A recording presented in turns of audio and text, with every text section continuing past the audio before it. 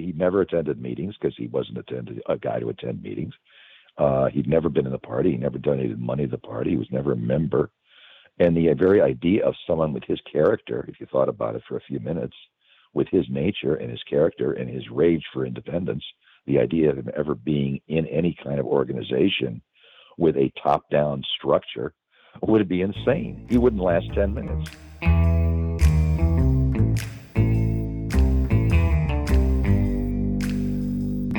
Out of the silver shadows and into the Klieg lights of Movieland comes NitrateVille Radio.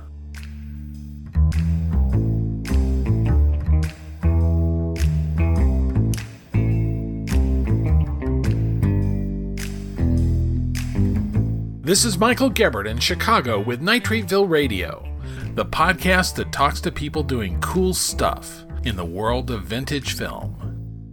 Brought to you by NitrateVille.com, the discussion site for movies from the vintage era all around the world.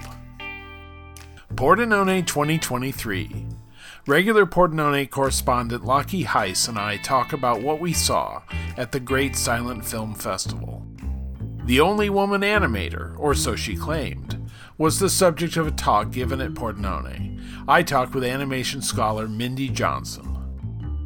And I welcome back biographer Scott Eyman to talk about how Charlie Chaplin went from beloved comic in Hollywood to exile in Switzerland. Keep up with modern times, you pilgrim. Subscribe so you never miss an episode, and leave us a rating and a review at Apple Podcasts. Thanks, kid.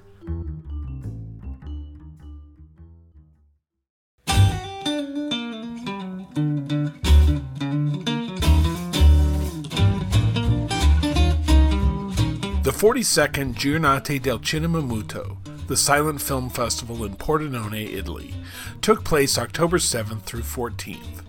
And as we do every year, NitrateVille member Lokke, Heiss, and I look back at what we saw, including the revival of a German silent action hero, a series of films devoted to the influence of the modern artist Sonia Delaunay, and a new score for the British social drama Hindle Wakes, an early film about the new freedom of women in the workforce. You know, last year I said that you kind of, after a week, you kind of have like one image of the festival that you recall. Do you have an image that you recall? Well, it has to be Sonia Delaunay's wonderful poster of Perrault the clown. You can go see it in the show post, folks. Exactly. Yeah. No. It had a lot of positive comments, and so I chatted it up to everybody I saw, and everybody was very happy with it.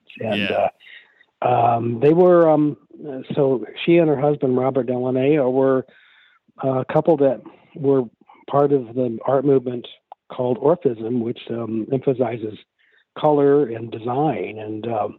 Okay, I'm glad you know a name for it, because someone said cubism in notes somewhere or something. I didn't think that was quite right. But I didn't know what else to call it. Constructivism, or I don't know. No, but cubism is not exactly completely wrong. There was a number of movements that hit all at the same time in France and also other countries, and so when they first started trying to describe what Delaunay was doing and his colleagues, they called it a version of cubism, but quickly they saw it was a different. Cubism ends up being desaturating the colors. It was really more of lines and angles, whereas what the Delaunays were way more interested in was the expression of color. It's a fabulous design. That was part of the program to get this back to the festival. The program was Sonia Delaunay and the visual design that she had with French films of that era, and so the scene of the clown comes in one of the serials that we see through the week. All right, so yeah, I mean that was interesting. I thought the two main feature films that showed off Sonia Delaunay's design work were so totally different. I compared her work turning up in these films to like when you see a movie from the 60s and suddenly there's a party scene and the Kinks are playing in it or some other band that you know. So you get 2 minutes of a band you like in a movie that otherwise doesn't really fit.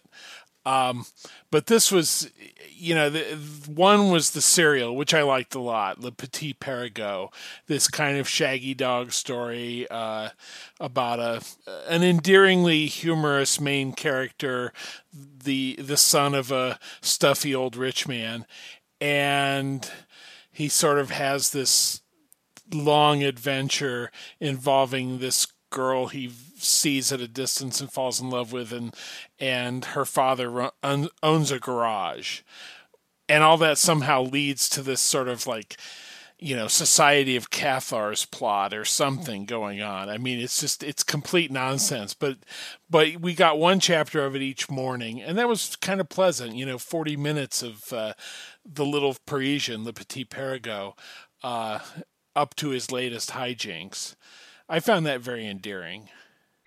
I did, and we were talking earlier about trying to come up with a handle for this festival, and my first thought was that this was a festival of challenging, tackling difficult programs, and serials are, I think, one of the most challenging programs that a festival like this can do, because they don't, the aspects of the serial is that you see that once a week, and it's more like a TV show. That's very much so, yeah. They're not designed to watch every day, and so the festival has a real question of how. And I think they did the best job possible. They put it on at 9:00 in the morning, and those of us who were crazy enough to be there at that hour, after 5 cups of espresso, yeah, could watch it, and the rest of us could sleep later. But I think that this did remind me very much of modern cable series where they, where you can do 5 or 6 shows in a row, and it has some of the pluses and minuses. The minuses is that they have 4 or 5 hours of narrative to fill, and while some of this stuff was wonderful, otherwise you could see there was some fill going on. So you just have to take the bad with the good in this situation. Yeah.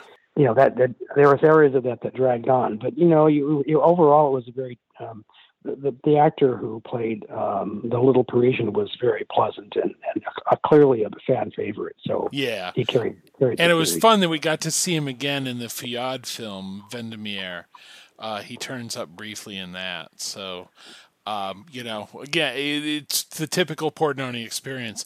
Someone I had never heard of before I got there is suddenly one of my favorites by the end of the week, Well, it certainly had a wonderful end to the series, the very meta ending where, yeah, he's got all these things that have happened to him, and because he can't decide what he wants to do for his life, and then he ends up, I want to be a movie actor. Yeah. I want to be in films.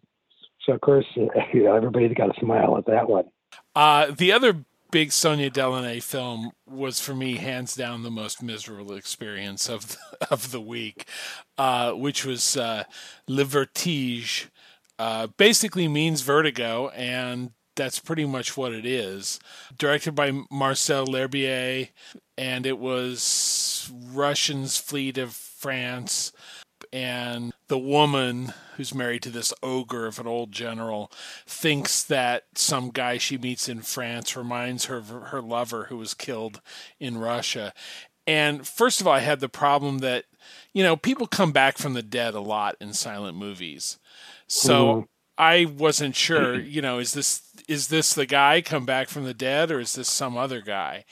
And if you don't settle that question early on, you really had trouble knowing what was going on in this movie. But I also just kind of hated all the characters and all the acting. The one thing I did like was Sonia Delaunay's set for a restaurant scene that happens, late in the movie. It looked very chic. I would go to that restaurant, especially if I did not have to go with an grumpy old Russian general. Yeah, I solved that problem by not watching the film. Yeah. But I Good did, call. Well, you have to pick and choose there, and handicap that one away. But I did see they had a really interesting discussion of her work with other films.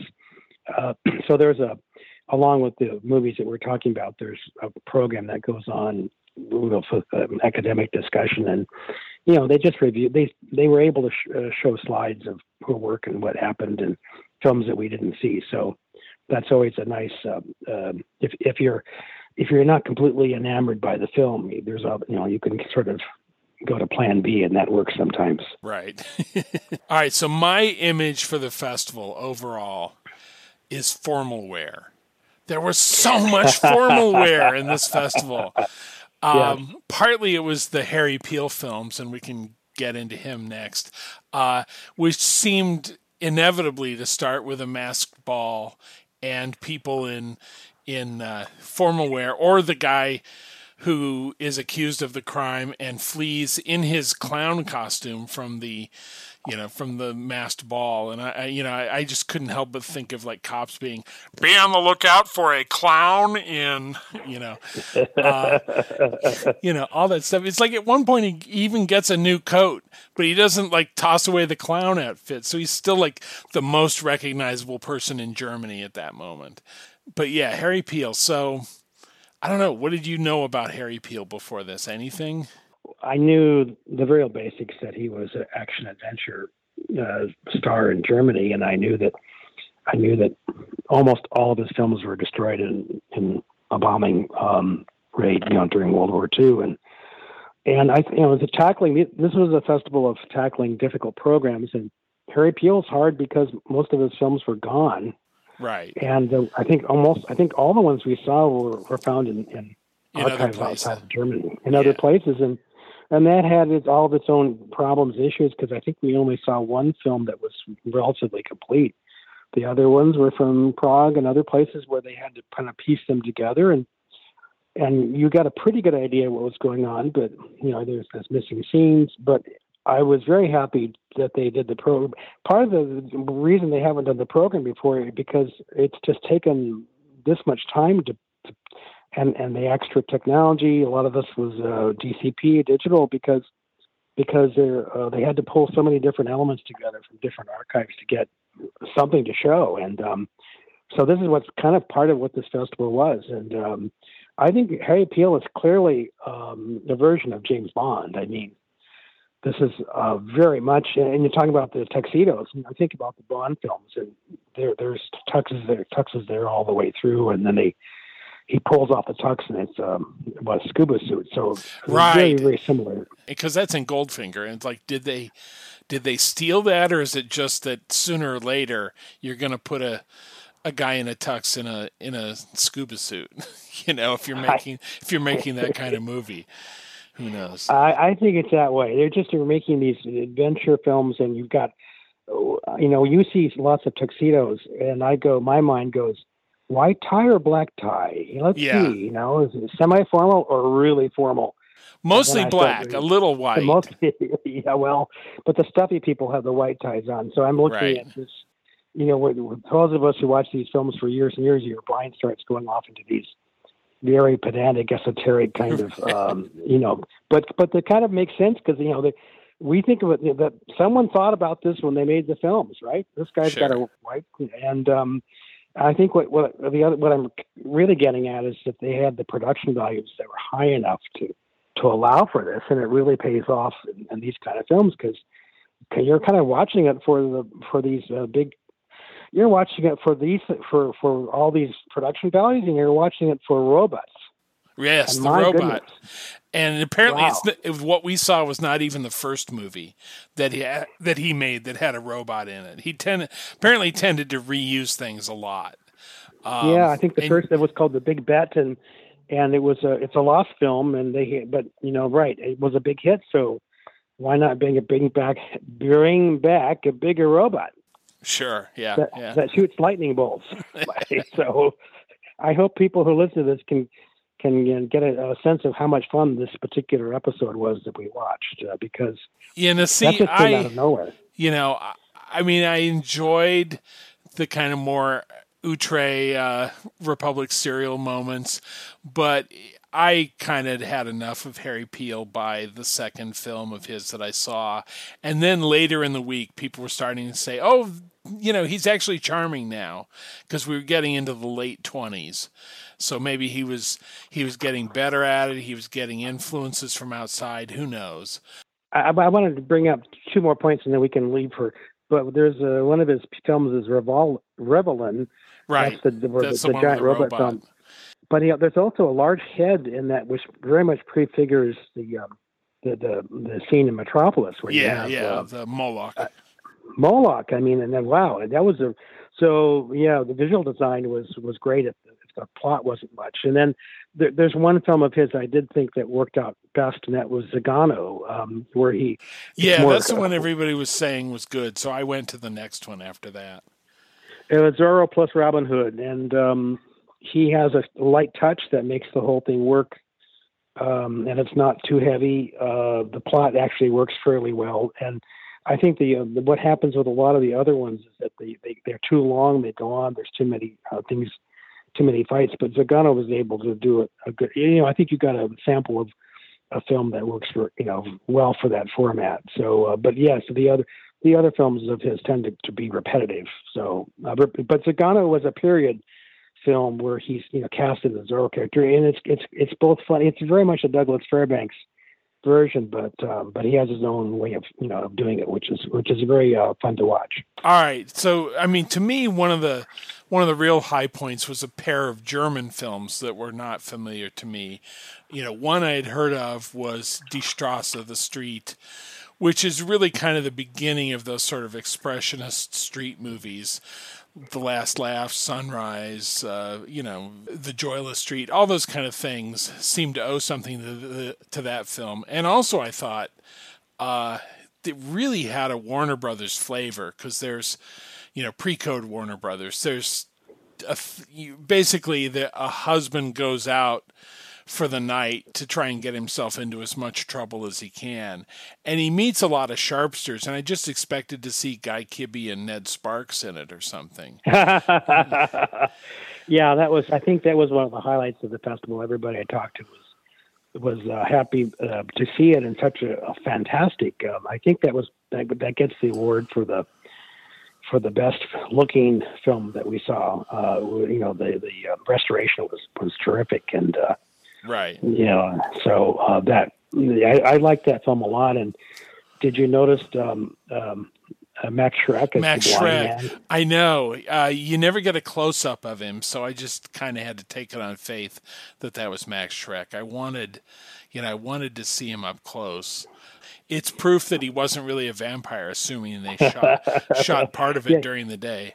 So he played a blind man, and he's sort of deep in the business of being a blind man. So you don't see him menacing in any way, but I mean, he certainly when you see the guy, he looks like a really blind. So he was a character actor and had a lot of work in the theater, and right. I think was a very well known for doing character roles. And so if this film is available if you want to see Shrek and something that you actually can see him do acting. Here's the film for that. Then the other German film was the mountain film, Der Berg des Schicksals, Mountain of Destiny, which certainly wins the Siegfried Krakauer Award for a film that most seems to hint where Germany's going in the next 20 years. Because, everybody must face the mountain, and they must, conquer the mountain, fight it and conquer it. And there's an awful lot of climbing in it. So I think some people found it kind of boring, but the print was so gorgeous. And, just when you've seen enough mountains, we get a snowstorm too. So things perk up with, everything looking different. So, but I enjoyed it. Enjoyment is maybe not entirely the right word. But I appreciated, what it was doing. It was trying to do something new on film. I mean, we're 20 years into the medium's existence. Maybe climbing mountains is going to be a big thing. Well, it wasn't quite. I mean, even Louis Tranker, who's in it, kind of had to, turn mountain films into westerns after a certain point, because mountain films are kind of all the same. Oh, you're climbing? Where are you going? The top? Oh, okay. So, it doesn't, there's not a lot of variation in the genre. Well, there's typically it's the old story about a guy and a girl on a mountain. Right. And it's that two-suitor romance. And actually, there's two guys, so one of them's got to die, fall off the mountain. Right. Oh, I mean, as soon as I saw the opening credits that said his son, Louis Trenker, I knew that the top billed guy was going to die, and Louis Trenker would have to follow his legacy and actually conquer the mountain. I mean, it's just it's right there in the credits. Now that we've gotten very German and dark, let's talk comedy. There was the whole comedy series that Steve Massa and Uli Rudel did, and then there were just some random comedies here and there. I really liked the one with Sid Chaplin. I think it's called Oh, What a Nurse. It was basically like a 6-reel, 2-reeler. I mean, there wasn't any particular depth to the characterizations or how those situations built, but it was funny as hell. It got laughs steadily throughout. Sid Chaplin, I'm all for him. There's a great bit where he's trying to discourage the girl from being interested in another guy who's actually one of the baddies, but she hasn't figured that out yet. And he pantomimes removing his teeth, like he's saying the guy has false teeth, and pulls them out, and then he's like kind of gummy, and then it's like he puts them back, and suddenly he has giant teeth. And I thought all that was just like really well done, and it just shows what a skilled comedian he was, even if he's not his half brother. So I like that a lot. Yeah, I agree with everything you're saying. He was very skilled and perfect pantomime for what you very clear. The comedy was very clear. And I also really liked the Walter Ford one. Walter Ford is someone who just sort of sticks in my mind. He was kind of a go-getter comedian in the silent era, like Harold Lloyd or something, but he didn't want to act in sound. He just didn't feel comfortable with taking his persona into sound. So instead he became a director, and he directed a very good sort of proto-Hitchcockian thriller called Rome Express, among other things, that was actually written by Launder and Gilead, who wrote The Lady Vanishes. But it's like a better Hitchcock movie than Hitchcock had made up to that point, kind of. Yeah. But anyway, so there was one of his last starring comedies, what's it called? You Wouldn't Believe It, I think, where he's an inventor who's trying to show off his radio-controlled tank to the War Office, and then there's some spies from some country, Ruritania, I'm sure, who are going after him, and the whole long sequence where they're like chasing him in the subway, and he keeps going up and down the stairs, and he has to tip the porter each time. So running away from these guys costs him like 10 pounds by the time he's done. I'd say that was one of the most unusual films we saw this week, and most of it was funny, and there were parts of it that were not, but they all sort of. I mean, the end of the film where the tank goes, the remote tank becomes wild. Yeah, it goes wild. And we were talking about this afterward with my friends, and that it was shot. It was a comedic scene or situation, but the tank's coming at everybody, and it has quite a serious quality to it. I mean, you really had the sense of how dreadful something that large and ominous can come, and then it people run away, and it starts flattening cars and starts actually causing trouble. And it's very unusual, because typically slapstick, it's like watching a cartoon. A person can fall off a cliff, and then the coyote is okay in the next scene, but you have that sense that people wouldn't be okay here because this tank can actually flatten you. Yeah, it could kill you. There's no question of that. Yeah, I mean, I like the movie, but it was very odd. I think you were saying that too. It just has this really strange, somber quality along with the humor. And I did want to mention Harry Carey. The program, if anything, was ambitious to the point where we were, there was a lot of they just had films that were now available because of what I mentioned before. And Harry Carey had some films out in a similar way from different archives where they pulled together Blue Streak, which is 1920, and The Fox, 1921. And I did want to mention that, and I think it is the Fox where you have the end of the film where Harry Carey puts the arm on the other arm because he's fearing that he's not going to get the girl. And, you know, I sort of waved at my friends and said, there it is. The arm, Searchers. you know, yeah. The Searchers, there it is. You see the shot is almost like completely duplicating that. And so that was fun watching the film just to see, you know, I've read that was the case, and there it was, right there in front of me. Yeah, I like the Harry Carey films. I mean, he's certainly one of those old pros, even though this is the early era of his stardom, but he's kind of a bit wrinkly. And you know, the one where he's like teaching some kid from out east how not to be Little Lord Fauntleroy and become a nice, you know, a Western kid. That was totally charming. I did feel that they were rather formulaic. Universal clearly knew what they wanted him to do and didn't want to deviate too far from it. And that's why we end up with, I mean, I understood John Ford's Hellbent better because I had seen it before. It's also out from Kino on a Blu-ray, but you know, it basically starts with somebody writing a letter to a supposed Western author saying, you know, could we have a movie in which the guy is not such a cliche, either the all good or all bad. Mm-hmm. And that was basically, it felt like Ford and Carey, you know, sending a message to the front office saying, you know, we're not just going to crank out the same story over and over here. Yeah. I mean, it's odd that Harry Carey and William S. Hart could be pretty contemporary and yet have such different characters that they portrayed. I have to say that I'm more into the William S. Hart tragic hero type, and but ironically, Harry Carey, who looks way more authentic in a sense because he just looks like he did, you know, like someone you'd find out west. Yeah, weather-beaten. But he weather-beaten. He's just somebody who's like, if you had to, you know, reach your hand out to somewhere out where the scrubs are and pull it out, you'd find Harry Carey there, but no, he's on the East Coast. He went to law school, went to NYU.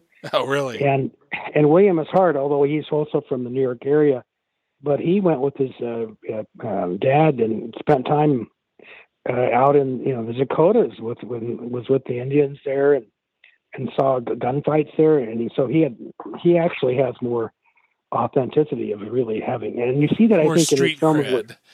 He has completely more street cred, and you see that with his films where the towns that he visits, they look like scrub towns. They just look like they're little hovels, and I think he was, you know, at some level he was aware of.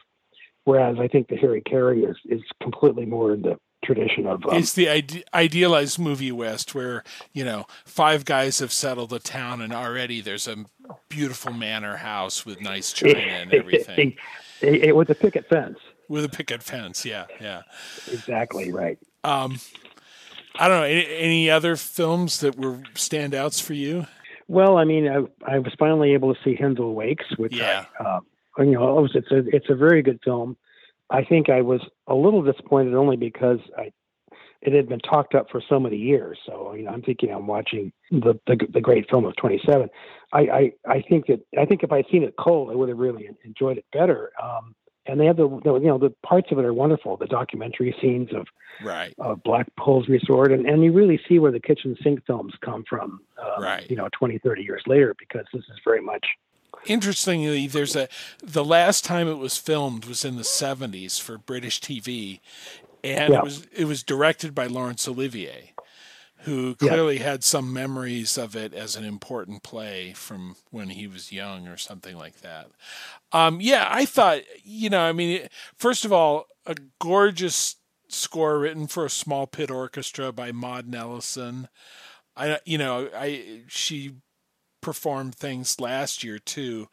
I don't really know that much about her work, but I mean the score was just exemplary to me, sensitive but also appropriate to the theme of the scene. So, you know, the Blackpool scene sounded like a resort, but also compared to something like Le Vertige, which annoyed me so much, I really thought Hindlewakes just shows how well you can direct a silent, so you always know what people are thinking and doing. You always know what they're about. Everybody at a certain point of the film, everybody kind of has a position that they're advocating for. And there's relatively little in the way of title cards. It's just very good at communicating who's up to what at any given moment. I mean, and I like the film very much in that it's adult film. I mean, about people who are young, but real. I mean, they go off for the weekend, and now then they're put in the impossible position of having to make a life decision for what was a very casual. Right. Yes, exactly. So I thought when you see great stories like this, what's from a very important play originally, and then you see the damage done by when the code got clamped on in the 30s, because all the stuff was coming out, before 33, and then you had this, then you had all these things just censored for more than a decade, and you see how much was missed when you couldn't do stuff like Hindlewakes, after 1934. But we saw the images of the people, in their doing their job and being very careful with it, and I liked, there was a lot of authenticity there that I appreciated. The film that we haven't talked about yet is Hell's Heroes, which is a Weiler film, and I like that quite a bit. And it was a real bookend for me, because I had seen that in '94. I think it was my first year, one of my first years at the festival, and I saw that at the Old Verity, and it was fun to compare what I knew about what was going on then and now, and I went through the whole film wondering if they were going to have the choir at the end, and so I was happy that it worked out the way they had done that in '94, and right. So yeah, it's funny. My friend JB told me that when they did it in '94, William K. Everson objected to the fact that the choir came in and sang Silent Night at the end, because he thought, here's this very neo-realist, tough, gritty Western, and suddenly it's become a Christmas movie. And it's like, yeah, but there's clues all the way through it. I mean, when one of the good bad cowboys, is at his end, we see him between two cactuses, like, Christ with the two thieves on either side of him. So there's little hints being dropped that we're in a little bit of an allegorical territory. Yeah, well, a little bit, yes. But the film has, I like the film a lot, and I think Weiler's early films are just not talked about much.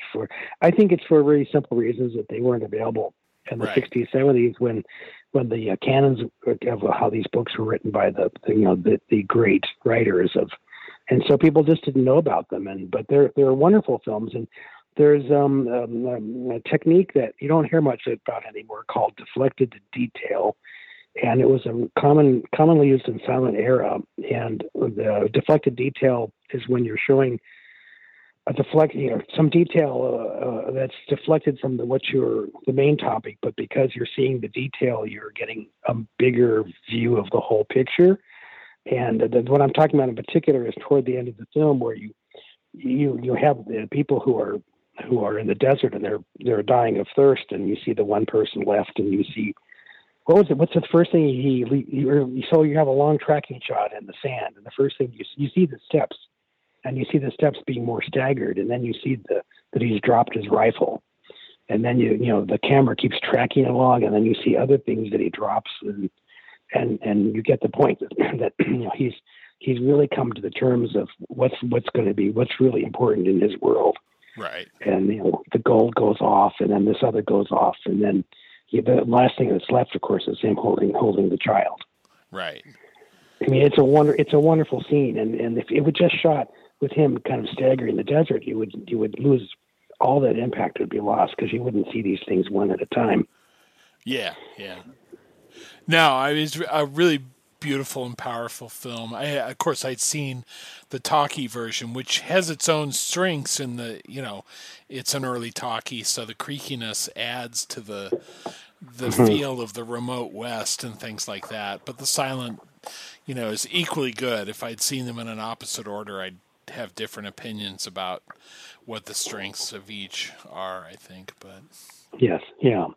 I think that just to recap, I think it was the end of the pandemic. I think so. If I had to say anything in conclusion of this, there was no sense. The last festival had, you could still feel the pandemic was lingering, but this one was kind of back to business, and the crowds were back, and everybody seemed to be celebrating after the film. So this is good news because I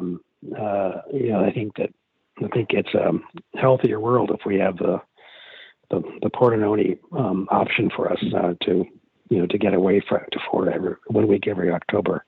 Well, and it was mentioned in the speech for the Russian woman who won the Sean Mitri Prize, but the joke that's not really a joke is you greet people at Pordenone by saying "Welcome home," and. Yes. Obviously for someone coming from Russia and with all the world situation involving Russia at the moment, that is a particularly poignant meeting for her. But I think, we all kind of feel that. It's like, I definitely, this being my third year, I had more of a sense of, here's my old friends, here's my coffee shop, here's my, that's the pizza I particularly like, all those things. It was nice to be in Pordenone again, my other place. Yeah, exactly. I think that's an expression that's really got currency over the last couple of years. I think, they say that at the opening night of the festival, "Welcome home," and they say it when the festival's over, and it's true. For those of us who put a lot of our lives into this part of film history, I think it's a place we can consider home. It's a place where we go and we love the films, we love the people we meet, and it's a week where we can do that. And let's hope for another great festival for next October.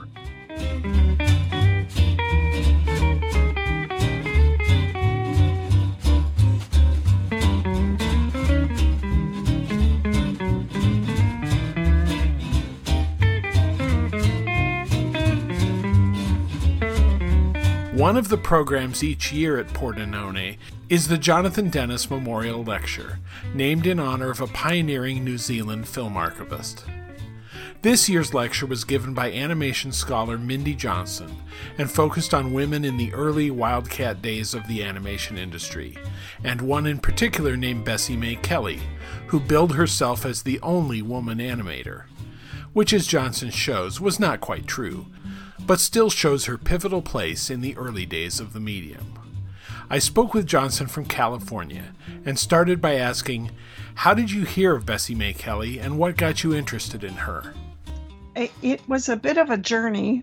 I'd had a theory after I'd completed my volume on primarily the women of Disney animation. It does go beyond there, but from the very beginning, early women of celluloid and cinema, and progresses up to the advent of digital. And some colleagues over at the Academy of Motion Picture Arts and Sciences said, you've got to go earlier and wider now. And I said, yeah, I'm aware. I'm sure there are more women in animation. So I'd had a theory, just as Winsor McKay and Sid Smith and the Terry brothers had been in vaudeville. I thought, well, let's start there. Since I knew records just did not exist, I'd been through the Bray material at Library of Congress and had an understanding of Margaret Bray, but there were no records or names of personnel per se.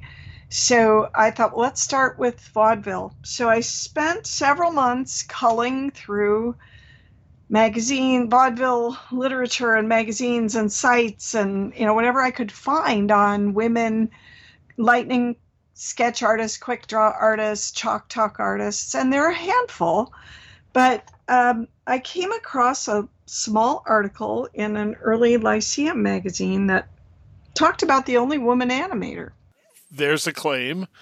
Yeah, and it seemed like hyperbole to me, even, that she'd worked at Bray and with Fleischer, and I went, no.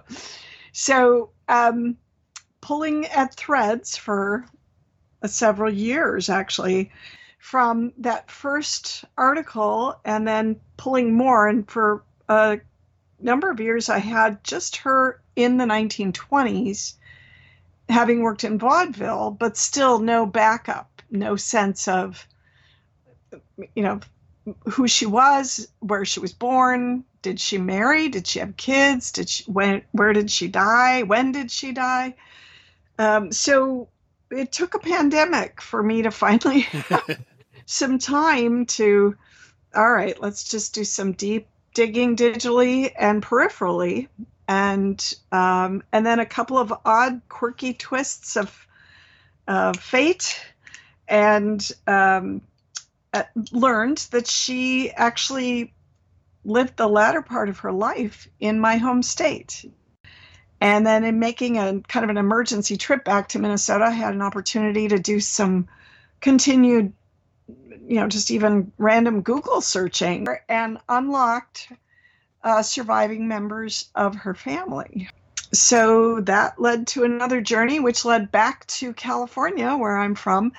And that's where I met her great nephew, who had taken over the bulk of her collection and had it in his garage for many years.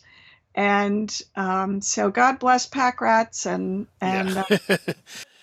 Well, let's go back. You talk about her being in vaudeville. What did an animator do in vaudeville? What were those programs like? That's a great question. So the idea of a lightning sketch or quick sketch or inverted sketching or kind of mystery sketching, where you draw flowers in a bowl and then you turn it upside down and it's a face peeking out from under a hat. That kind of trick drawing was a real novelty on the stage. And as I said, there were a number of artists that did it, women included. She was billed as, quote, in quotes, the only woman animator, which makes sense in that in her day, her purview would have been, there were other women animating in the very earliest days, years before she started, a couple of years that we have. But it's right about the time where animation is moving from a novelty in the early, 19 aughts, but then going into the 19 teens, it becomes an industry. And she starts at Bray roughly late 1917, early 1918, somewhere in there. We don't have an exact date. But based on her writings and some of the material in her collection, that's the targeted time frame. Clearly, she's there by 1918, but it may have been as early as 1917. Winsor McKay certainly had been on the platform doing quite well with his Gertie the Dinosaur a few years earlier, but she doesn't even understand animation until she sees Gertie the Dinosaur, the film that runs in her local theater up in Maine. And she says, that's it. That's what I want to do. And so she goes back to New York. She'd been studying in New York, and she goes back to New York and essentially makes a pest of herself in the foyer of the Bray studios. And finally, it's Mrs. Bray who says to Mr. Bray, give her a job. And she's hired. Well, yeah, you bring up Mrs. Bray. I don't recall her first name. But Margaret, okay. But she's sort of a good example of where women had had a place in this industry that, it was really, these were its rough and ready days. People were just throwing together a business to make a few cartoons, and if they lasted more than a couple of months, they were lucky at it. And it, and where it was not uncommon for women, particularly wives of the guy whose name was on the place, to play a big role behind the scenes. So yeah, tell me about some of those women.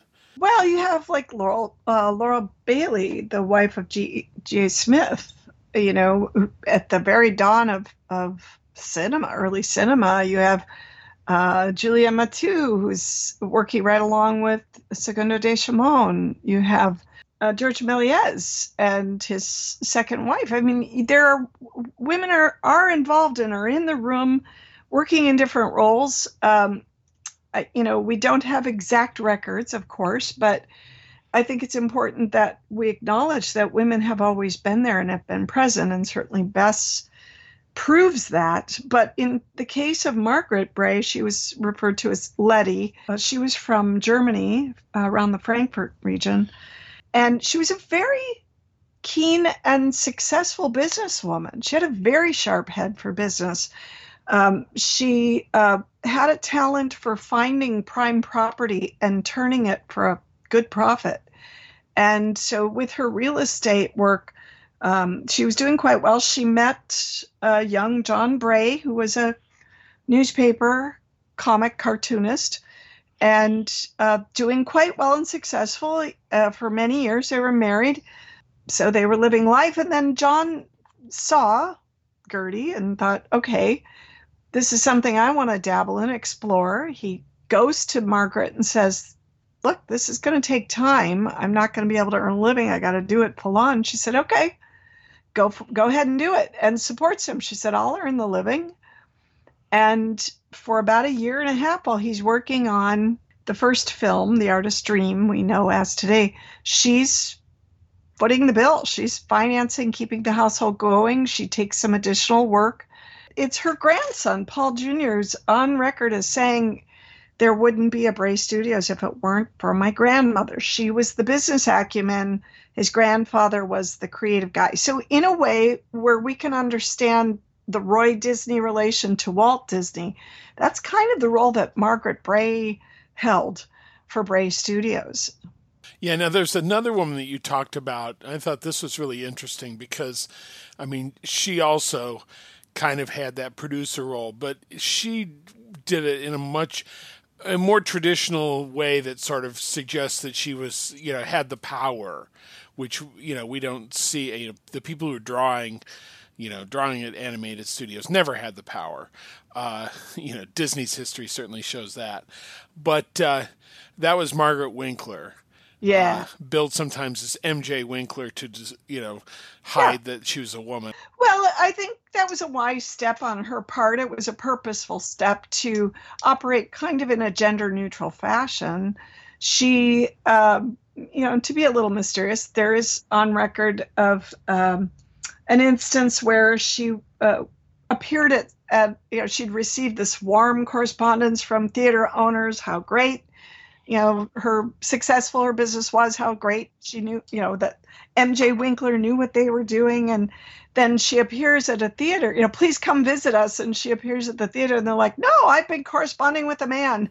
And she said it's a little bit to convince them that, no, I was the MJ Winkler they were corresponding with. And, so it was a bit of a shock. But she was a sharp, intelligent, and very funny woman. She was hired by Harry Warner, was his secretary for many years. And at the time when the Warner Brothers were fully distribution early on. And she learned the game. She learned the process. She learned the industry. She was good at it. And so as the brothers Warner were dissolving their New York and distribution interests and going full bore in Southern California in production, Harriet said to her, you're good at this. You should take these novelties and do something with them.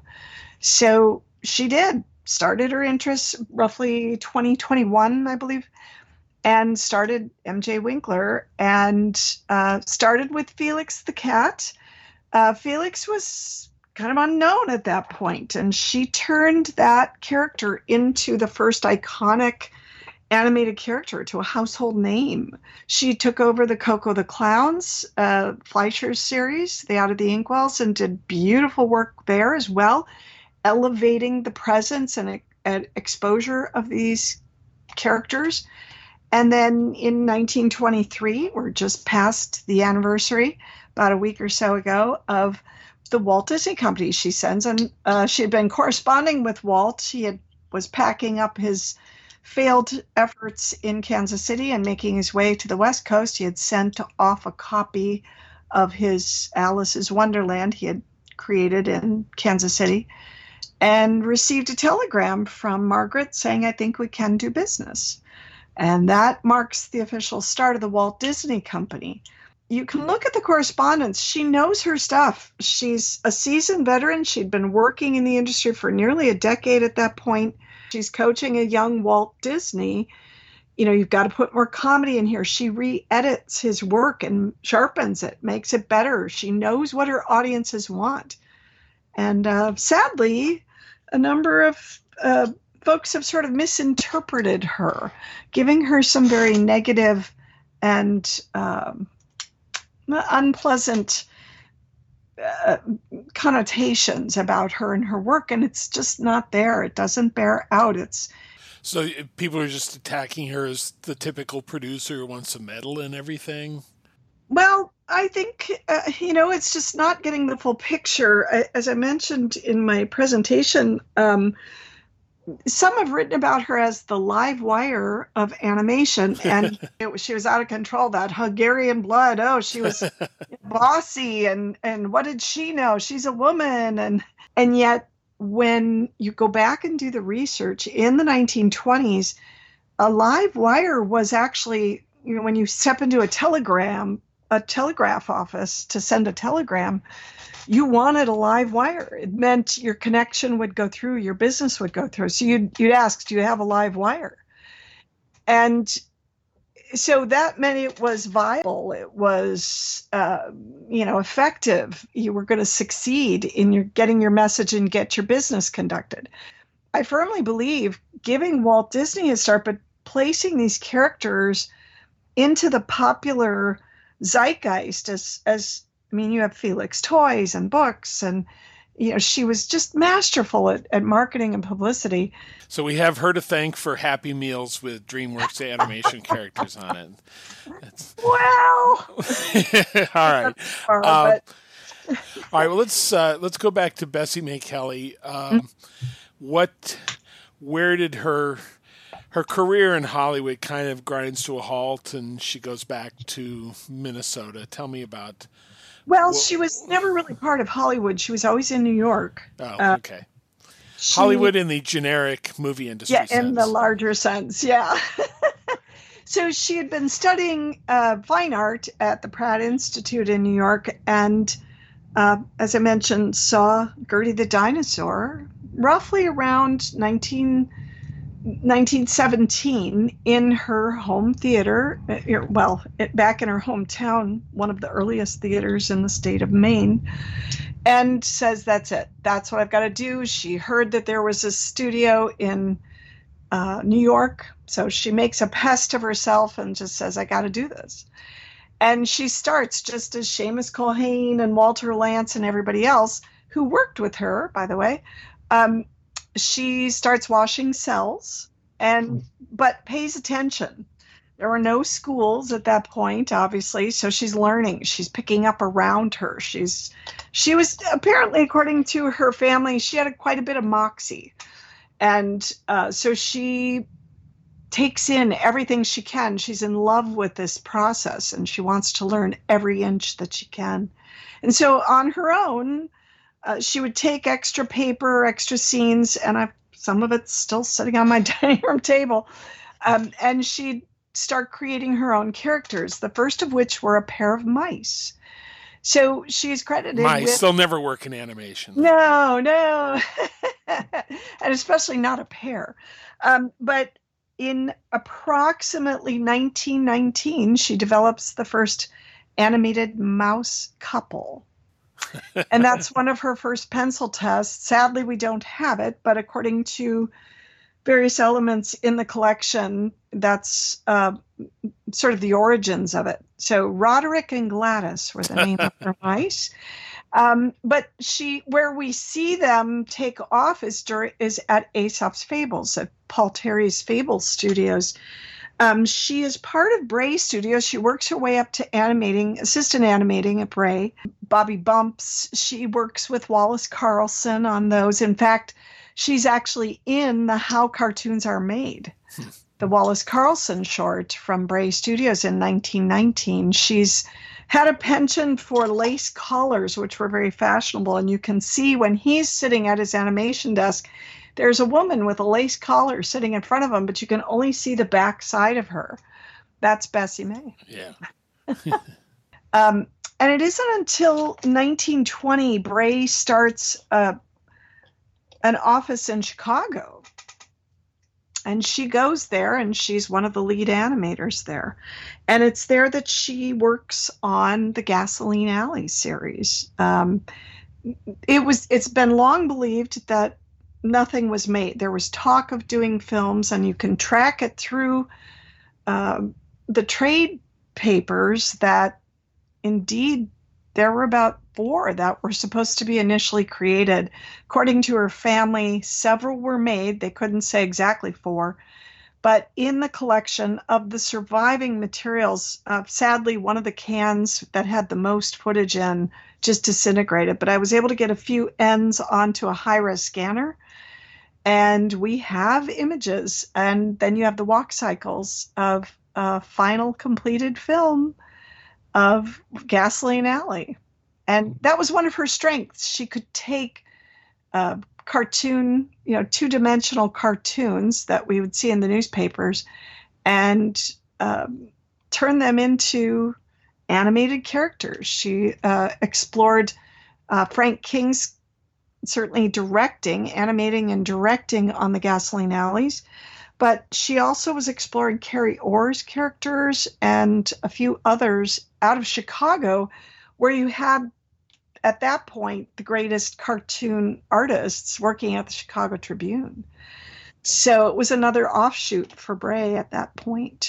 And you think about it, a very wise one, because you had built-in audiences with the Sunday comic strips or the weekly comic strips that these artists would be creating. So, look for them in your local theater. It was a great hit. So, why does her career come to an end, or maybe how does it come to an end is the only question you can answer. I don't know. Yeah, she about the mid-20s, she's been working with a wide range of people. She worked with Burton Holmes, who did, the great travelogue filmmaker and storyteller. So she's been working with people who had made very good livings, were very popular on the platform in vaudeville. So she decides, okay, the hook is a unique act, a unique spin. So she bills herself as the only woman animator. She's doing very well. She's booked and travels. She's on the Keith Albee circuit. She does regional Chautauquas and Lyceum circuits. And for years, she's doing quite well. And in 1931, she meets a rather handsome engineer who's just graduated from Dartmouth, who was also on the circuits. He was a barbershop quartet, part of a singer within a quartet. And love ensues, and they marry. It's also the Depression. So in order to find work, his family pressures them to, look, come back here. We want you back in Minnesota, which is where he was from. So they make the trek to the great state of Minnesota, but there isn't much happening there. She tries to continue her speaking and doing lectures, but it's more of an agricultural region. Sure. She does some early storyboard work for 3M in the late 40s, 50s with their audio soundtrack. She does some illustrative advertising work. And there's a possibility she does a very early Scotty Dog series of storyboard sketches for a possible film out of 3M. Nobody can verify if this is the first instance of the Scotty Dog logo for Scotch tape. Right. But she does keep in touch with Walter Lantz. They were very dear friends. In fact, in the collection, there very kind of rarely seen photos of him as a mop-headed kid. It's very sweet. They had a very dear friendship all throughout their lives. All right, so let's talk about you here. You found all this stuff, and then you started, following in her footsteps. You developed it as a talk that you could give. And a film. And there's a book and a film coming. So, tell me about that. Yeah, I received a very lovely Academy Film Scholar Award. And so I was intending to work on a very different book, more of an anthology of early women. But the collection, for a woman, it's very rich. Usually you're only finding random papers or a few photographs the families might have or that might exist, and the women are unidentified. Finding a couple of boxes and film stock and artwork is pretty extraordinary for women and their collections, particularly in animation. So another colleague, once I'd made this discovery, said, "Oh, no, Mindy, you've got a book here." Yeah. I went, "Oh, it'll be small." Well, no. It's really a shaping into almost a sister companion to the Ink and Paint book. So hoping by next year we'll have this underway, but I'm still putting a few bits of final touches and hence the subtitle, which is, in quotes, "The Only Woman Animator, Bessie May Kelley, and Women at the Dawn of an Industry." So I am going into a wide range of very early women that nobody's really ever known about and what their roles were and sort of how they contributed to the earliest origins of the animation industry. Now, how did, I guess you had already given this talk at the San Francisco Silent Film Festival? A much shorter version. Okay. I had about 25 minutes there to talk, and I couldn't show everything that I did at Pordenone. And I was also at the Hip Fest in Bo'ness, Scotland, earlier this year. And if you ever get an opportunity to go, it's such a delight. I mean, Pordenone as well, but the Hip Fest was just, the theater itself is a draw enough. But right. Alison Strauss, who curates that, just does a beautiful job. Again, brings in world-class musicians, and it's if you want to dip your toe into silent film, that's a great way to do it. So how'd the process of getting chosen for the Jonathan Dennis lecture go? It was a complete surprise to me. I had been out speaking and got some lovely coverage, the New York Times piece. I knew when I found the material, one of the films, the earliest of the two surviving, turns out are now the earliest surviving hand-drawn animation, animated and directed by a woman. And the earliest is from 1921, Flower Fairies. They were both made, the second is from 1922.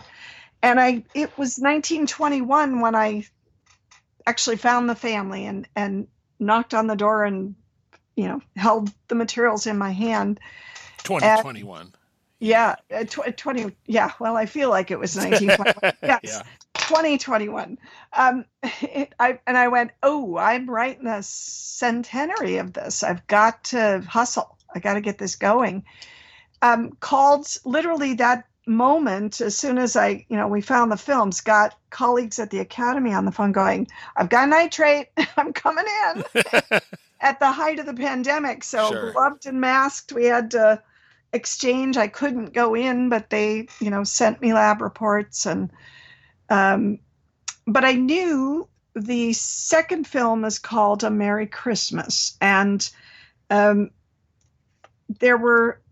was largely complete. There were additional elements in the collection. So as the film was being preserved and restored, we could, assess what her final goal was with the print that had survived. It had been created out of Chicago. Both films were made out of Chicago at a place called Brenner Studios. And I'm still trying to get to the bottom of Brenner himself, Otto Brenner.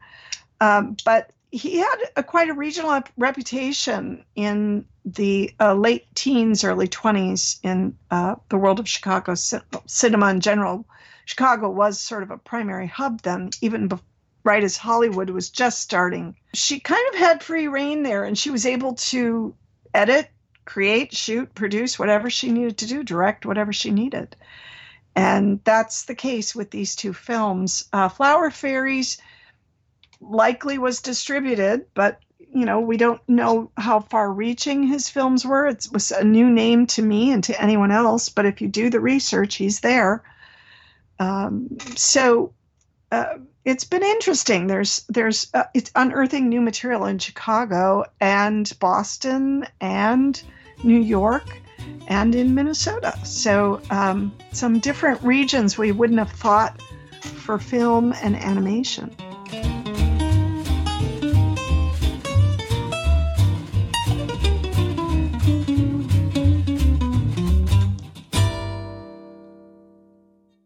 You can follow Mindy Johnson's progress on Bessie May Kelley at her site, mindyjohnsoncreative.com. A link for that and for NitrateVille coverage of Pordenone will be in the show post at NitrateVille.com. In this country, rules are not imposed. They are the wish of all free citizens. Travel around a bit, then you'll see how free they are. Yes, but you didn't let me finish. They have every man in a straitjacket, and without a passport, he can't move a toe. But if you'll allow me to... In a free world, they violate the natural rights of every citizen. But you don't let me fully... They have become the weapons of political despots. Yes, but may And if you don't think as they think, you're deprived of your passport.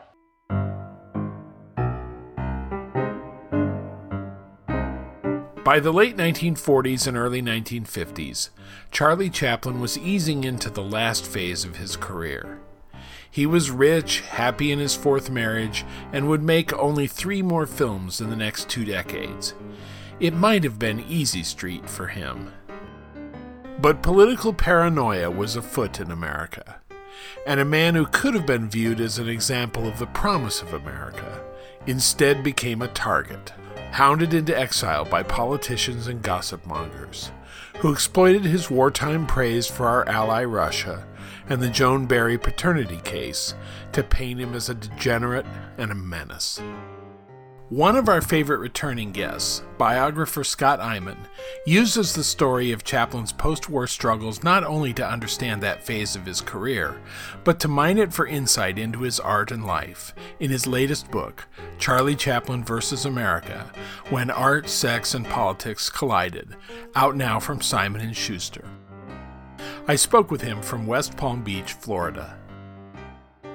I just interviewed Lisa Steinhaven about her book about Chaplin at First National. It struck me as a good way to approach someone like him who has a big life. Not try and redo David Robinson's biography, but to pick a piece of it in an angle and take that angle, which you did, but you also, there's a lot of his story in here. So why is there so much of his life in this focus on his how he ended up getting booted from America? Well, it was once I outlined to the estate what I wanted to do, and they said yes, and here's your password, and have fun roaming through the digital archives. Then I had the problem of, okay, now, how do on the one hand, it's a small component of his life. It's basically 10 or 12 years of his life. But I couldn't assume that everybody knew about what came before. I couldn't assume that everybody knew about his poverty in the 21st century, that there's a general knowledge about his poverty-stricken childhood. Or even if I couldn't assume that they knew about him getting kicked out of the country, because it's 70 years ago. Right. So I realized that I had to do some kind of prologue to get it up to speed, to get it into the 30s, where his work becomes much more political and socially relevant. And then I needed the prologue as well to close the story. So, the epilogue to close the story. So it was.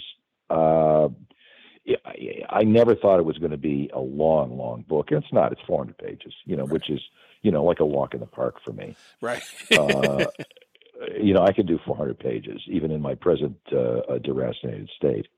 But I didn't. If I hadn't included those sections, it's a 300-page book, and it would feel skimpy. And I wanted to give a sense of the warp and woof of his life and the complexity of his character. And if you don't go into what comes before and what goes after, I think you get a diminished sense of who he was as a person. And who he was as a person is directly related to what happened to him. You know, his absolute refusal to kowtow to any kind of authority, his utter belief in his own sense of right and wrong, and his own sense of what he should be and who he should be as a human being. And if you don't deal with the childhood and the young manhood, then you don't. He seems much more of a cipher to me and much more of a bullhead. Whereas if you know something about his first 20 years, it all seems to make sense. You know, a great deal of it seems to make sense. Whereas without that, it wouldn't make sense. Yeah, I mean, it would just be a court case of some guy. Yeah, exactly. As you put in the subtitle, when art, sex, and politics collided. And I mean, that's really the stories that you have to tell right there. His art, his sex life, and then finally the politics that... And for him, I think, honestly, his sex life was an afterthought, because he's very open in his memoir. He says he was only really a prey to recreational sex when he wasn't working. And since a picture would take, a couple of years to make, from writing to production to editing through the process, he was really only in the field, as it were, in between those pictures. And that's absolutely true. Once you investigate, and when I talking to Sydney all those years, almost 20 years ago, that he was a total compulsive workaholic. And once he was on a project, he didn't look up. He didn't go on vacation. He didn't see why anybody would want to go on vacation. That was it. That was his life for those 2 or 3 years that it took to bring a project to fruition. But there were those times between pictures, and the Joan Barry thing happens after The Great Dictator is released, after it's a big success. He's doodling around with the reissue of The Gold Rush, but that's no big deal for him. He can do that with his left hand because the picture's done. It's just a question of what do you leave and what do you take out, and here's the music score, and that's when he starts, when he gets restless and he looks around. And the same thing happened with Paula Goddard. When they met, he was coming off of his world tour, which he took because he hadn't had a vacation in 10 bloody years. So after, City Lights is launched, he decides to take 18 months off and tour the world, which was the only time he ever did it. He was not a guy to do that, but I think he felt he owed it to himself. And as soon as he gets back to California, he met Paula Goddard, and that took up the next 10 years of his romantic life. So he's very consistent in that regard. Right. Yeah. No, it's interesting. I mean, people portray him as such a libertine when they're trying to attack him. And really, you read it, and it's like, by Hollywood standards, it doesn't seem that. Yeah, it's overstated, especially in the current environment, which is the current censorious environment. But I mean, I could have gone into any number of the age-appropriate women that he was involved with too, which I didn't, because it's 6 months or whatever it was, or 3 months, and however long it lasts, and then they both move on. They weren't. These were much more. Goddard and Joan Barry, but Joan Barry only lasted a year, but it was a cataclysmic event. Without Joan, I can't prove it. But my gut feeling is if Joan Barry had never happened, he wouldn't have been kicked out of the country. I think that was the trigger, really. I think that was the far more than any of his political things, because they could never nail him on anything serious politically. They just couldn't.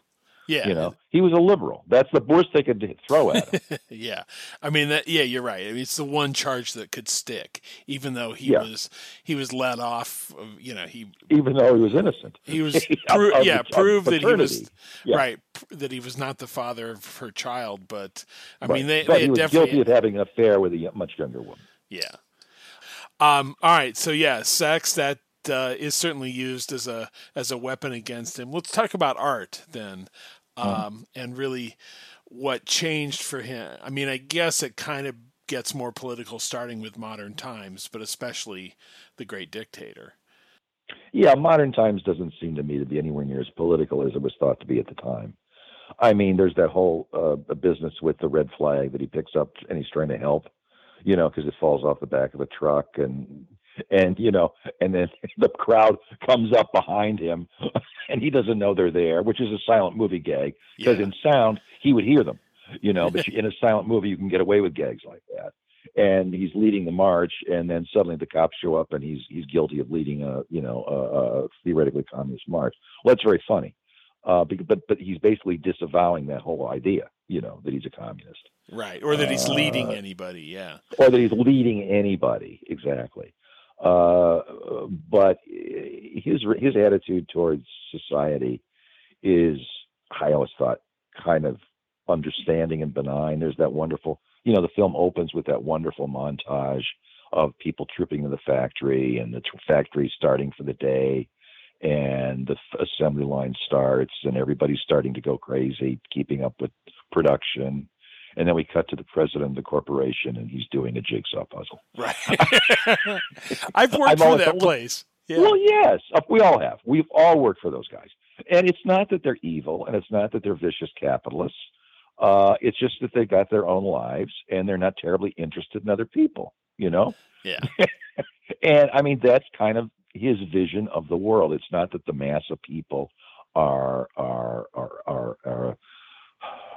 it's not the iron heel coming down the necks of the poor. They're just not that interested. People have their own lives. And I think that's a semi-profound observation, and I think it's essentially true now. Yeah. Because it involves human nature, and human nature never really changes. Right. Well, and also it's kind of how he was as an employer. He retained people for years at a time, but it was kind of, decades, but you fit into your slot in the Chaplin organization for sure. Yeah.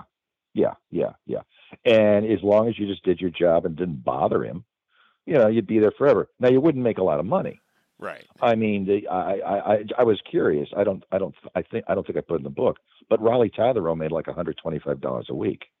Yeah. Well, that's not even union scale, because he wasn't in the union. He wasn't in ASC, American Society of Cinematographers, but he's paid below scale. On the other hand, he had a job for 35 years. Right. So, and it didn't bother him any, So that was the trade-off. It's interesting to me to read about The Great Dictator because it was a daring thing. I mean, by the time it came out, Warner Brothers had made a movie with Nazi in the title, so maybe by the time it came out, slightly less daring, but still, I mean, to just directly confront Hitler like that before the war started. Yeah, I mean, that and at a time, I mean, especially in context, if you realize, my God, he starts shooting in September of 39. It comes out in October of 40. We're an isolationist country. Congress is totally isolationist. The Jews aren't a problem. Hitler's not our problem. We're just not going to deal with it. And the European market is already lost to him at that point. So he's making a movie that can't be shown in Germany, France, Belgium, Italy. Right. And he knows this going in. I mean, how many people would do this? Yeah. Really? He's limited to America, and there's no guarantee he's going to be able to get theater circuits to play it. No, he's looking at one point at like basically four-walling it. He was going to rent halls if he had to, and I have no doubt in the world he would have. I'm sure he wasn't bluffing. He would have done that. It was a passion project. B, he had $1.4 million wrapped up in the negative, and he wanted to get it back. And C, by God, he was going to do it. And once he did not deal with obstacles, he just went over obstacles. And I find that very admirable by him. I find his commitment to his work extremely admirable. Yeah. All right, so then politics. People start to suspect with The Great Dictator that it's not suspecting that he's kind of left-leaning. He's pretty blatant about that, especially during the war. But he, at a time when it would have been good to say, I'm absolutely not a communist, I'm opposed to Russia, he tends to say sort of, soft internationalist things about admiring Russia, holding up their end of the fight against Hitler, that sort of thing. Right. Yeah, he was open to second front. And, the great dictator brands him permanently as a premature anti-fascist, which doesn't do anybody any good in that era, especially after the war. They put up with those guys during the war because, they could use them in, the propaganda effort for the Allies and all that. But after the war, when the right wing begins to coalesce and begin their campaign, all those premature anti-fascists were basically labeled as anti-American, or if not anti-American, pro-communist. And Chaplin got lumped in with that, even though it's just really annoying when you think about it. More than annoying, it's enraging, because when they called the Hollywood 10 to testify in Washington, they had the roster of the membership of the American Communist Party. They knew everybody in Los Angeles that was a communist. The reason they called those 10 people was because they knew they were in the party or had been in the party. They were sitting ducks. They didn't call anybody who hadn't been in the party. And they could, and they knew by 1947 that Chaplin hadn't been in the party because they had the membership roster, and they had also informers within the party by that time. So he never attended meetings because he wasn't a guy to attend meetings. He'd never been in the party. He never donated money to the party. He was never a member. And the very idea of someone with his character, if you thought about it for a few minutes, with his nature and his character and his rage for independence, the idea of him ever being in any kind of organization with a top-down structure would be insane. He wouldn't last 10 minutes. He just wouldn't last 10 minutes. So it's a non-starter. But still, he was an apostate. That was his crime. He was an apostate. He was an apostate when it came to helping the Russians during the war, because the right believed that Russia could never really be our ally, simply our enemy in waiting. And given history, that's not a totally illogical point of view. I'll give them some of that. Okay, fine. But in this case, they carried it way, way, way too far. And the interesting thing is, if you read the FBI file carefully, the FBI guy in Los Angeles was named Richard Hood. He ran the Los Angeles office of the FBI. And Hoover, every once in a while, depending upon his state of agitation, would send out messages to Hood, intra-office messages about another investigation into Charlie Chaplin. And at a certain point, Hood knows that Chaplin is innocent of what Hoover is trying to prove. And he stops responding because it's pointless. There's nothing new to report. Right. And 6 months will go by, and Hoover will realize that he hasn't heard from Hood about his latest findings about Charlie Chaplin, and he yanks the leash. And at that point, Hood will come in with something, generally saying, we have this one guy who's utterly unreliable, blah, blah, blah, blah. And Hoover will say, well, ignore it, because he knew the informer was unreliable. But Hoover was like a dog with a bone, literally. He would forget about it and forget about it and forget about it, then return to it and demand Hood do something. And Hood would, after a certain point, grudgingly do something and come up with nothing, because by that time there was nothing to come up with. And this went on for 10 years, fully 10 years, from 1942 to 1952. Yeah, the length of their obsession with him is one of the things that just seems, aren't there like gangsters to catch or something? Well, yeah, but see, he was the plum. Chaplin was the plum. I mean, really, who cares if you're canning a bunch of screenwriters and sending them to jail for 10 months? Right. Nobody knows who the screenwriters are. They had no public profile. Right. They weren't hostages to fortune. Chaplin was a worldwide figure who represented artistry. He represented Hollywood. He represented the fierce individualist. To nip off Chaplin meant a lot more than nipping off 10 screenwriters. Yeah. Damn it. They've gone too far. Alva Bessie. They can't take Alva Bessie, you know. That's funny. One of the things, years ago, I was doing some research and came across, I think it was probably Hedda Hopper, going after Olivier's movie of Hamlet. Because... Hamlet? Of Hamlet, exactly. Because how dare an Englishman try to take our Oscars? Just this idea, and which is hilarious now because the Oscars have been so British for so long. Right. But it was just, this mania about England. So it was her nativist thing extended past Charlie Chaplin. Maybe it was just Englishmen. Yeah, something about, we can't let those Englishmen, come in and take over our industry. Well, it happened, lady. But yeah, I mean, it was just that level of mania about, protecting, American movies for Americans. Homeland. Homeland. Yeah. Was just bizarre to me, but I mean, it was definitely you have to read a lot of Hedda Hopper correspondence, and it'll become clear to you. Read her file in the Nixon library is absolutely fascinating, because she was constantly haranguing him about one thing or another, because she had supported him from the time he was a congressman, and she was thrilled when he got elected to the Senate, and he was like her personal project, and she's writing him and haranguing him and telling him how to vote and what needs to be done and this, that, and the other thing. She's like this Budinsky aunt, elderly aunt with nothing better to do. And she's writing a daily column. So she was very organized and very driven and very focused, And other than her column, getting rid of all the commies was her mania. And Nixon handles her like you would an elderly aunt who's watching too much Fox News. Yeah.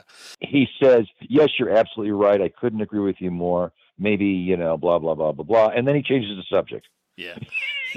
And 3 weeks later, she writes him again with another hectoring note. And this was the relationship. So he gives her an ear, sort of. He responds to her, but he never really says, "Yeah, I'm going ahead with it." Because by the time this thing comes to fruition, he's running for vice president with Eisenhower as president. And he's got bigger fish to fry than Charlie Chaplin, which had not been the case a year or two earlier when he was just, getting elected to the Senate. No, I mean, it was interesting. I mean, I kind of expected Hedda Hopper to be, nuts on this subject, and certainly Westbrook Pegler or someone like that, or William Wilkerson. But to read that Ed Sullivan was such a dick about it was kind of amazing to me. Nice little talks to Topo Gigio Ed Sullivan. Come on. Yeah, he was lighting the funeral pyres too, as stringently as Westbrook Pegler, and taking handouts from the disinformation handouts from the FBI the whole time. No, he was not a nice guy, and he did a lot of things during the Blacklist era. I mean, he convinced Jerome Robbins to inform. I mean, he did terrible things during the Blacklist period, Ed Sullivan. But it all got nobody knew about it until the files began becoming public in the 70s and 80s, and by that time the show's off the air and he's dying. All right, so I mean, how does it all build this move to kick Chaplin out of the country? So there's people, the Hoppers and so on, who are nitpicking at him. How else does it come to a fever pitch? Well, he makes Monsieur Verdoux, which is the wrong movie at the wrong time, clearly. I go into a lot of that because he got away with The Great Dictator because his timing was right. He didn't get away with Monsieur Verdoux, which was the first flop he ever had, which is amazing if you think he'd been in movies for almost 25 years at that point. But he'd never had a flop. Even Woman of Paris eked out a profit. And I like Woman of Paris, but it's a one-off in his career. He's never tried it again. But Monsieur Verdoux was an honest-to-God flop. Now, it did okay in Europe. He probably actually broke even on it when you factor in Europe. But it was a catastrophe in America. And it confirmed a lot of the things that had been brooded about him in the disinformation campaign. That he was a misogynist, because it's a movie about a guy who marries rich women and kills them for their money. Right. And when he's caught, he blames society. Well, yeah. Okay. It's not going to go over at the Rotary Club for sure. No, it's not going to go over at the Rotary Club. And also, as the paternity trials getting underway in 1943, he marries Una O'Neill, Eugene O'Neill's daughter, who is 18 years old, and he's 53 or 54. And I can't. This is another thing I can't prove, but I think it goes to image. By the time he's 50, Chaplin has white hair, right. And he looks more like 70 than 53 or 54. He looks old, right. Which exacerbates the age gap between him and his new wife, Una O'Neill. But it seems to confirm all the things about this loose degenerate that were being thrown around at the paternity trial. Now, of course, at the time, nobody knew that they were going to be married for the rest of his life and have 8 kids and be deliriously devoted to each other, because he'd never been deliriously devoted to anybody. Right. But he was with her. She was the right woman at the right time, and for him, and he was the right man at the right time for her, because each of them gave something they desperately needed: absolute acceptance. Yeah. Because she had never had acceptance from her father, who was a prick. She had never had a real acceptance from the men she dated in New York, who just wanted to go to bed with her, and here was this smart, handsome, distinguished genius of an older man who was madly in love with her. And on his part, he'd never had a woman who accepted him for what he was. They all wanted to diddle with him on the side and change him and make him this and make him that, and she just thought he was wonderful the way he was. And because she accepted him, he never looked at another woman. And because he accepted her, she never needed any other man. So it was a perfect relationship. Who'd have thunk it? Yeah. But at the time, it seemed like a confirmation of everything that was going on in the press and being said about him in the press and being said about him in the courtroom. So between that and Monsieur Verdoux, which comes out of 3 or 4 years later, game, set, match. No, it's interesting that, they really rake him over the coals for marrying his wife and being happy with her. It's like there are worse things he could be doing right now, folks. But yeah.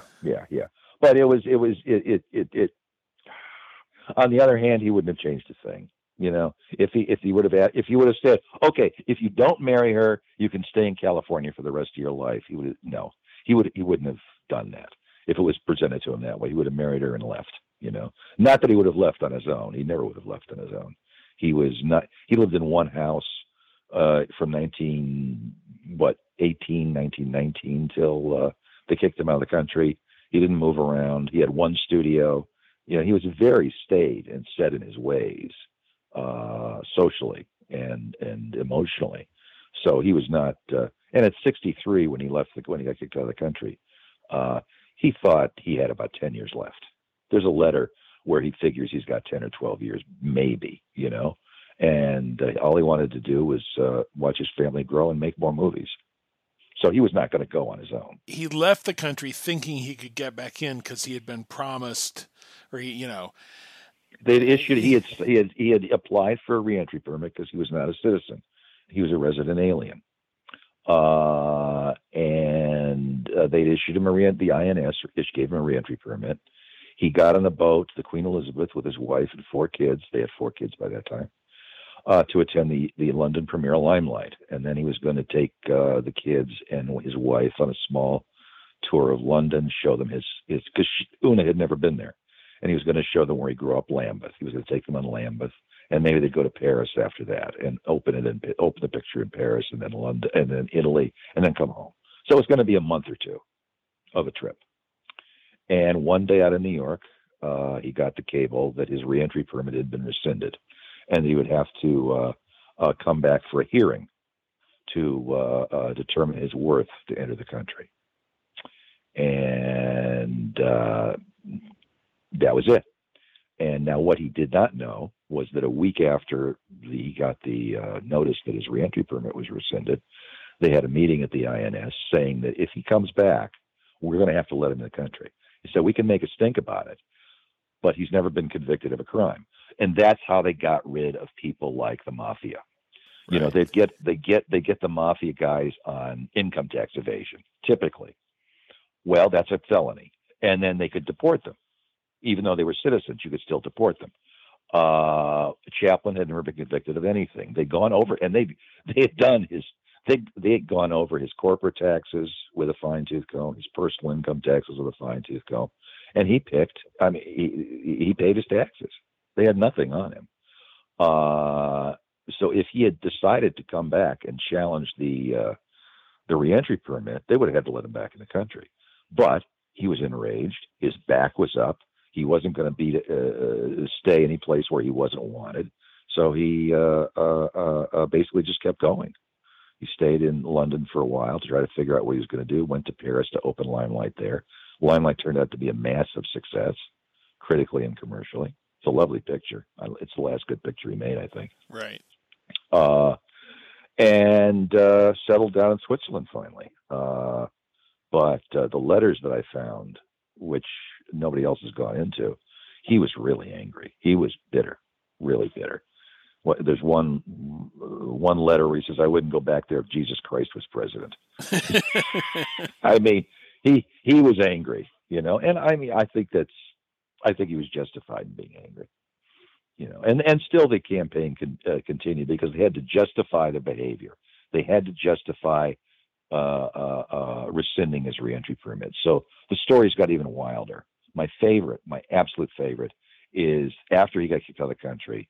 About 9 months later, a story went around in the press that he was going to adopt the children of Julius and Ethel Rosenberg, right, who had just been put to death. That's my favorite disinformation story of all time. You know, and I mean, how do you even respond to lunacy like that? You know, he wouldn't have been able to make any movies or raise his children if he was actually dealing with stuff on a daily basis. So most of it he let fly. He just let it go. Yeah. You know, and also once he got to Europe, he saw the madness in even greater relief. You know, and the distance gave him a sense of maybe they did me a favor.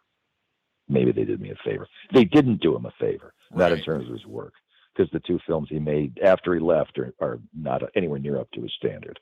Yeah, no, you make a good point about they just sort of disconnected him from the regular life in America, which was what he'd been feeding off of at that point. I mean, it's interesting you mentioned that the last film he saw was Barry Lyndon. And I kind of a couple months before he died. Right, and I kind of think of him as being like Kubrick around the time of Eyes Wide Shut, trying to make a movie about, you know, sex life in America, and you're on your country estate and you haven't been to America in 30 years, and what do you know about, you know, people of dating or adultery age or whatever. Right. And what do you know? What did Kubrick know about orgies? He didn't seem to ever attend an orgy. Right. I don't get that vibe off Kubrick. No. Exactly. No. But yeah, it's an ironic thing for the last movie Chaplin saw. On the other hand, it's a high art movie. So, right. Yeah. Yeah. I don't know how much he could have gotten out of it in this condition. He was failing rapidly by October of 1977. But well, yeah, it's pretty. Oh, it's lovely. It's a beautiful film. Shot by shot, it's a beautiful film. I just wish it was an hour shorter. Yeah. Yeah. But yeah, I mean, in the same way, he's kind of disconnected from everything at that point except being an old rich man. So, well, literally, the cord's been yanked out of the wall. The electric cord of his consciousness has been yanked out of the wall. I write in the book that if you live in New York or London or Los Angeles or Miami, for that matter, you know, you're abraded constantly in very creative ways. If you're an artist, if you're a creator, because you're reading the newspaper, you're arguing with people over politics at parties, you're just surrounded by tumult, intellectual tumult, psychological tumult, emotional tumult. Now, on some level, I'm sure he needed peace and quiet after what he'd gone through for the previous 12 years. There's no question in my mind that Switzerland on that level was a restorative for him, psychologically and emotionally.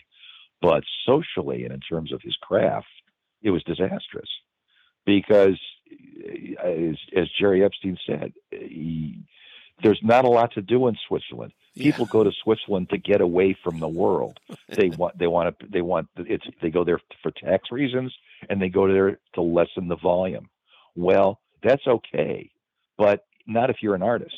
Right. Not if you're an artist. I don't think Noel Coward did much of value after he moved to Switzerland either.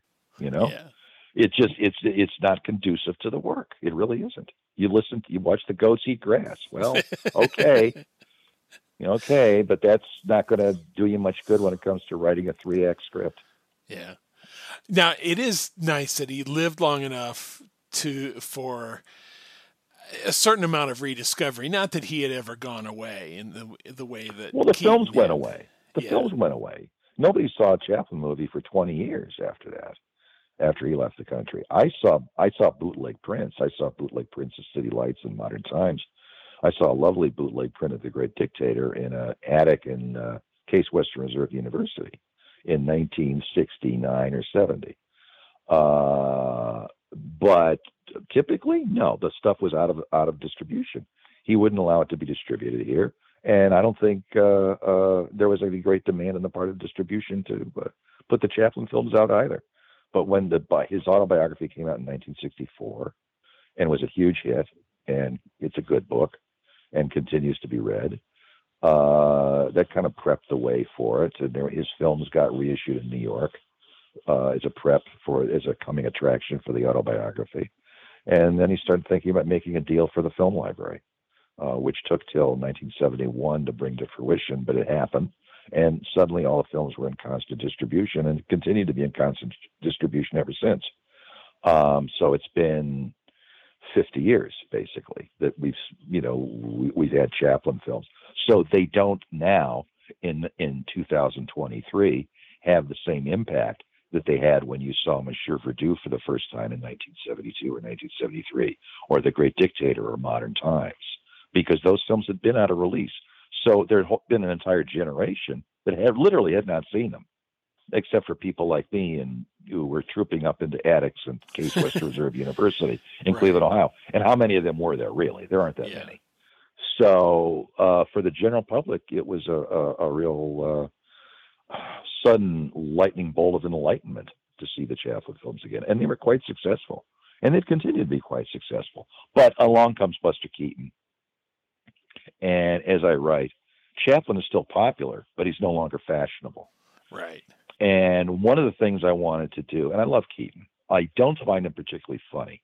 He doesn't make me laugh the way Chaplin can make me laugh, okay? I find him brilliant. I shake my head and say, my God, look at the framing, look at this, look at that. But I'm not on the ground laughing, I must tell you. But that's individual. People find different comedians very funny. So at some point in history, people laughed at Red Skelton. I don't understand it.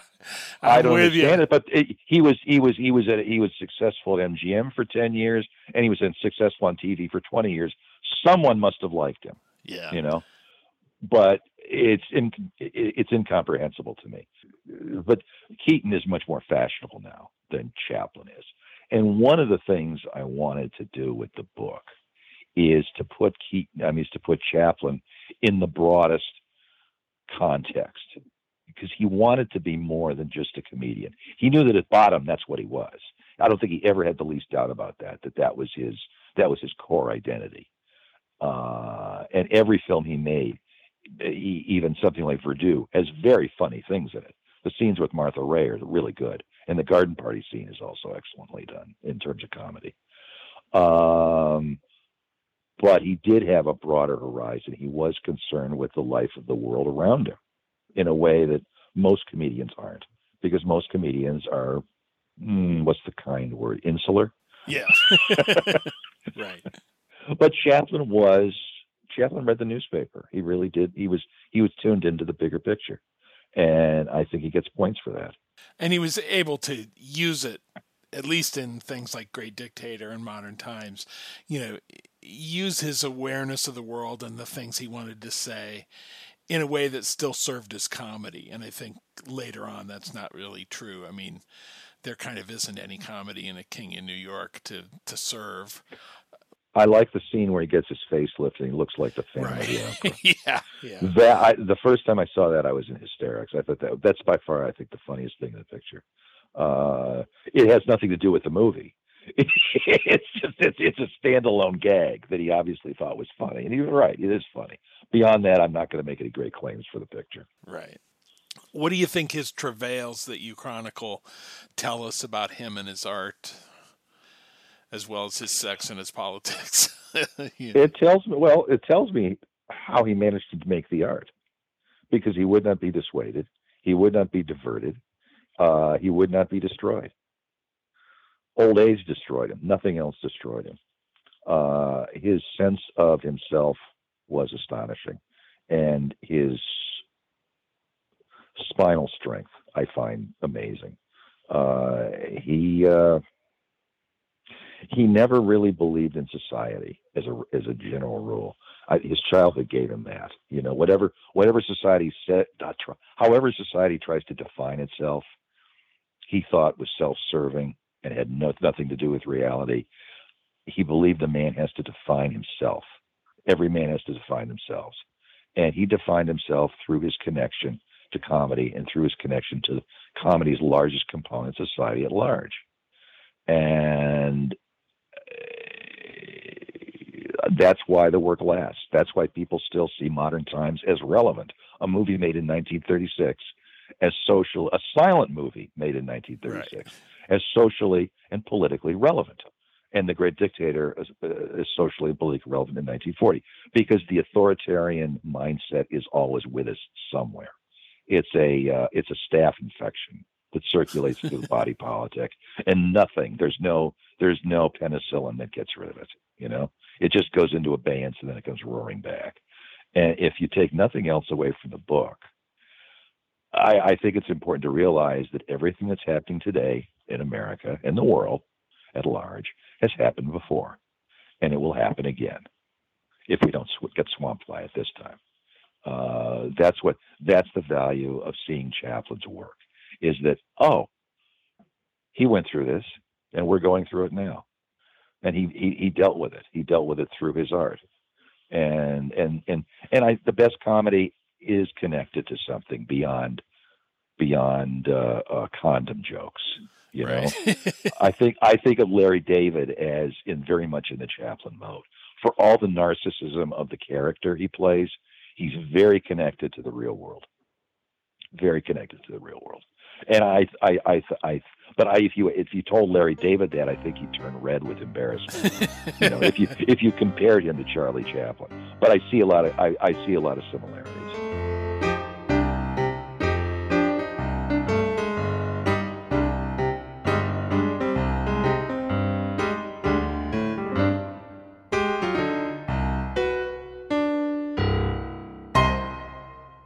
Charlie Chaplin vs. America, When Art, Sex, and Politics Collided, by Scott Eyman, is out now from Simon & Schuster.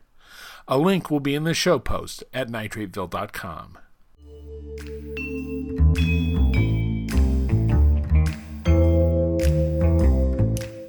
Thanks to my guests, Lokke Heiss, Mindy Johnson, and Scott Eyman, and to Rebecca Rosenberg at Simon & Schuster. Music is by Kevin MacLeod and Brett Van Donsel. Thanks for listening, and if you have a chance, leave us a rating and a review at Apple Podcasts. Thanks.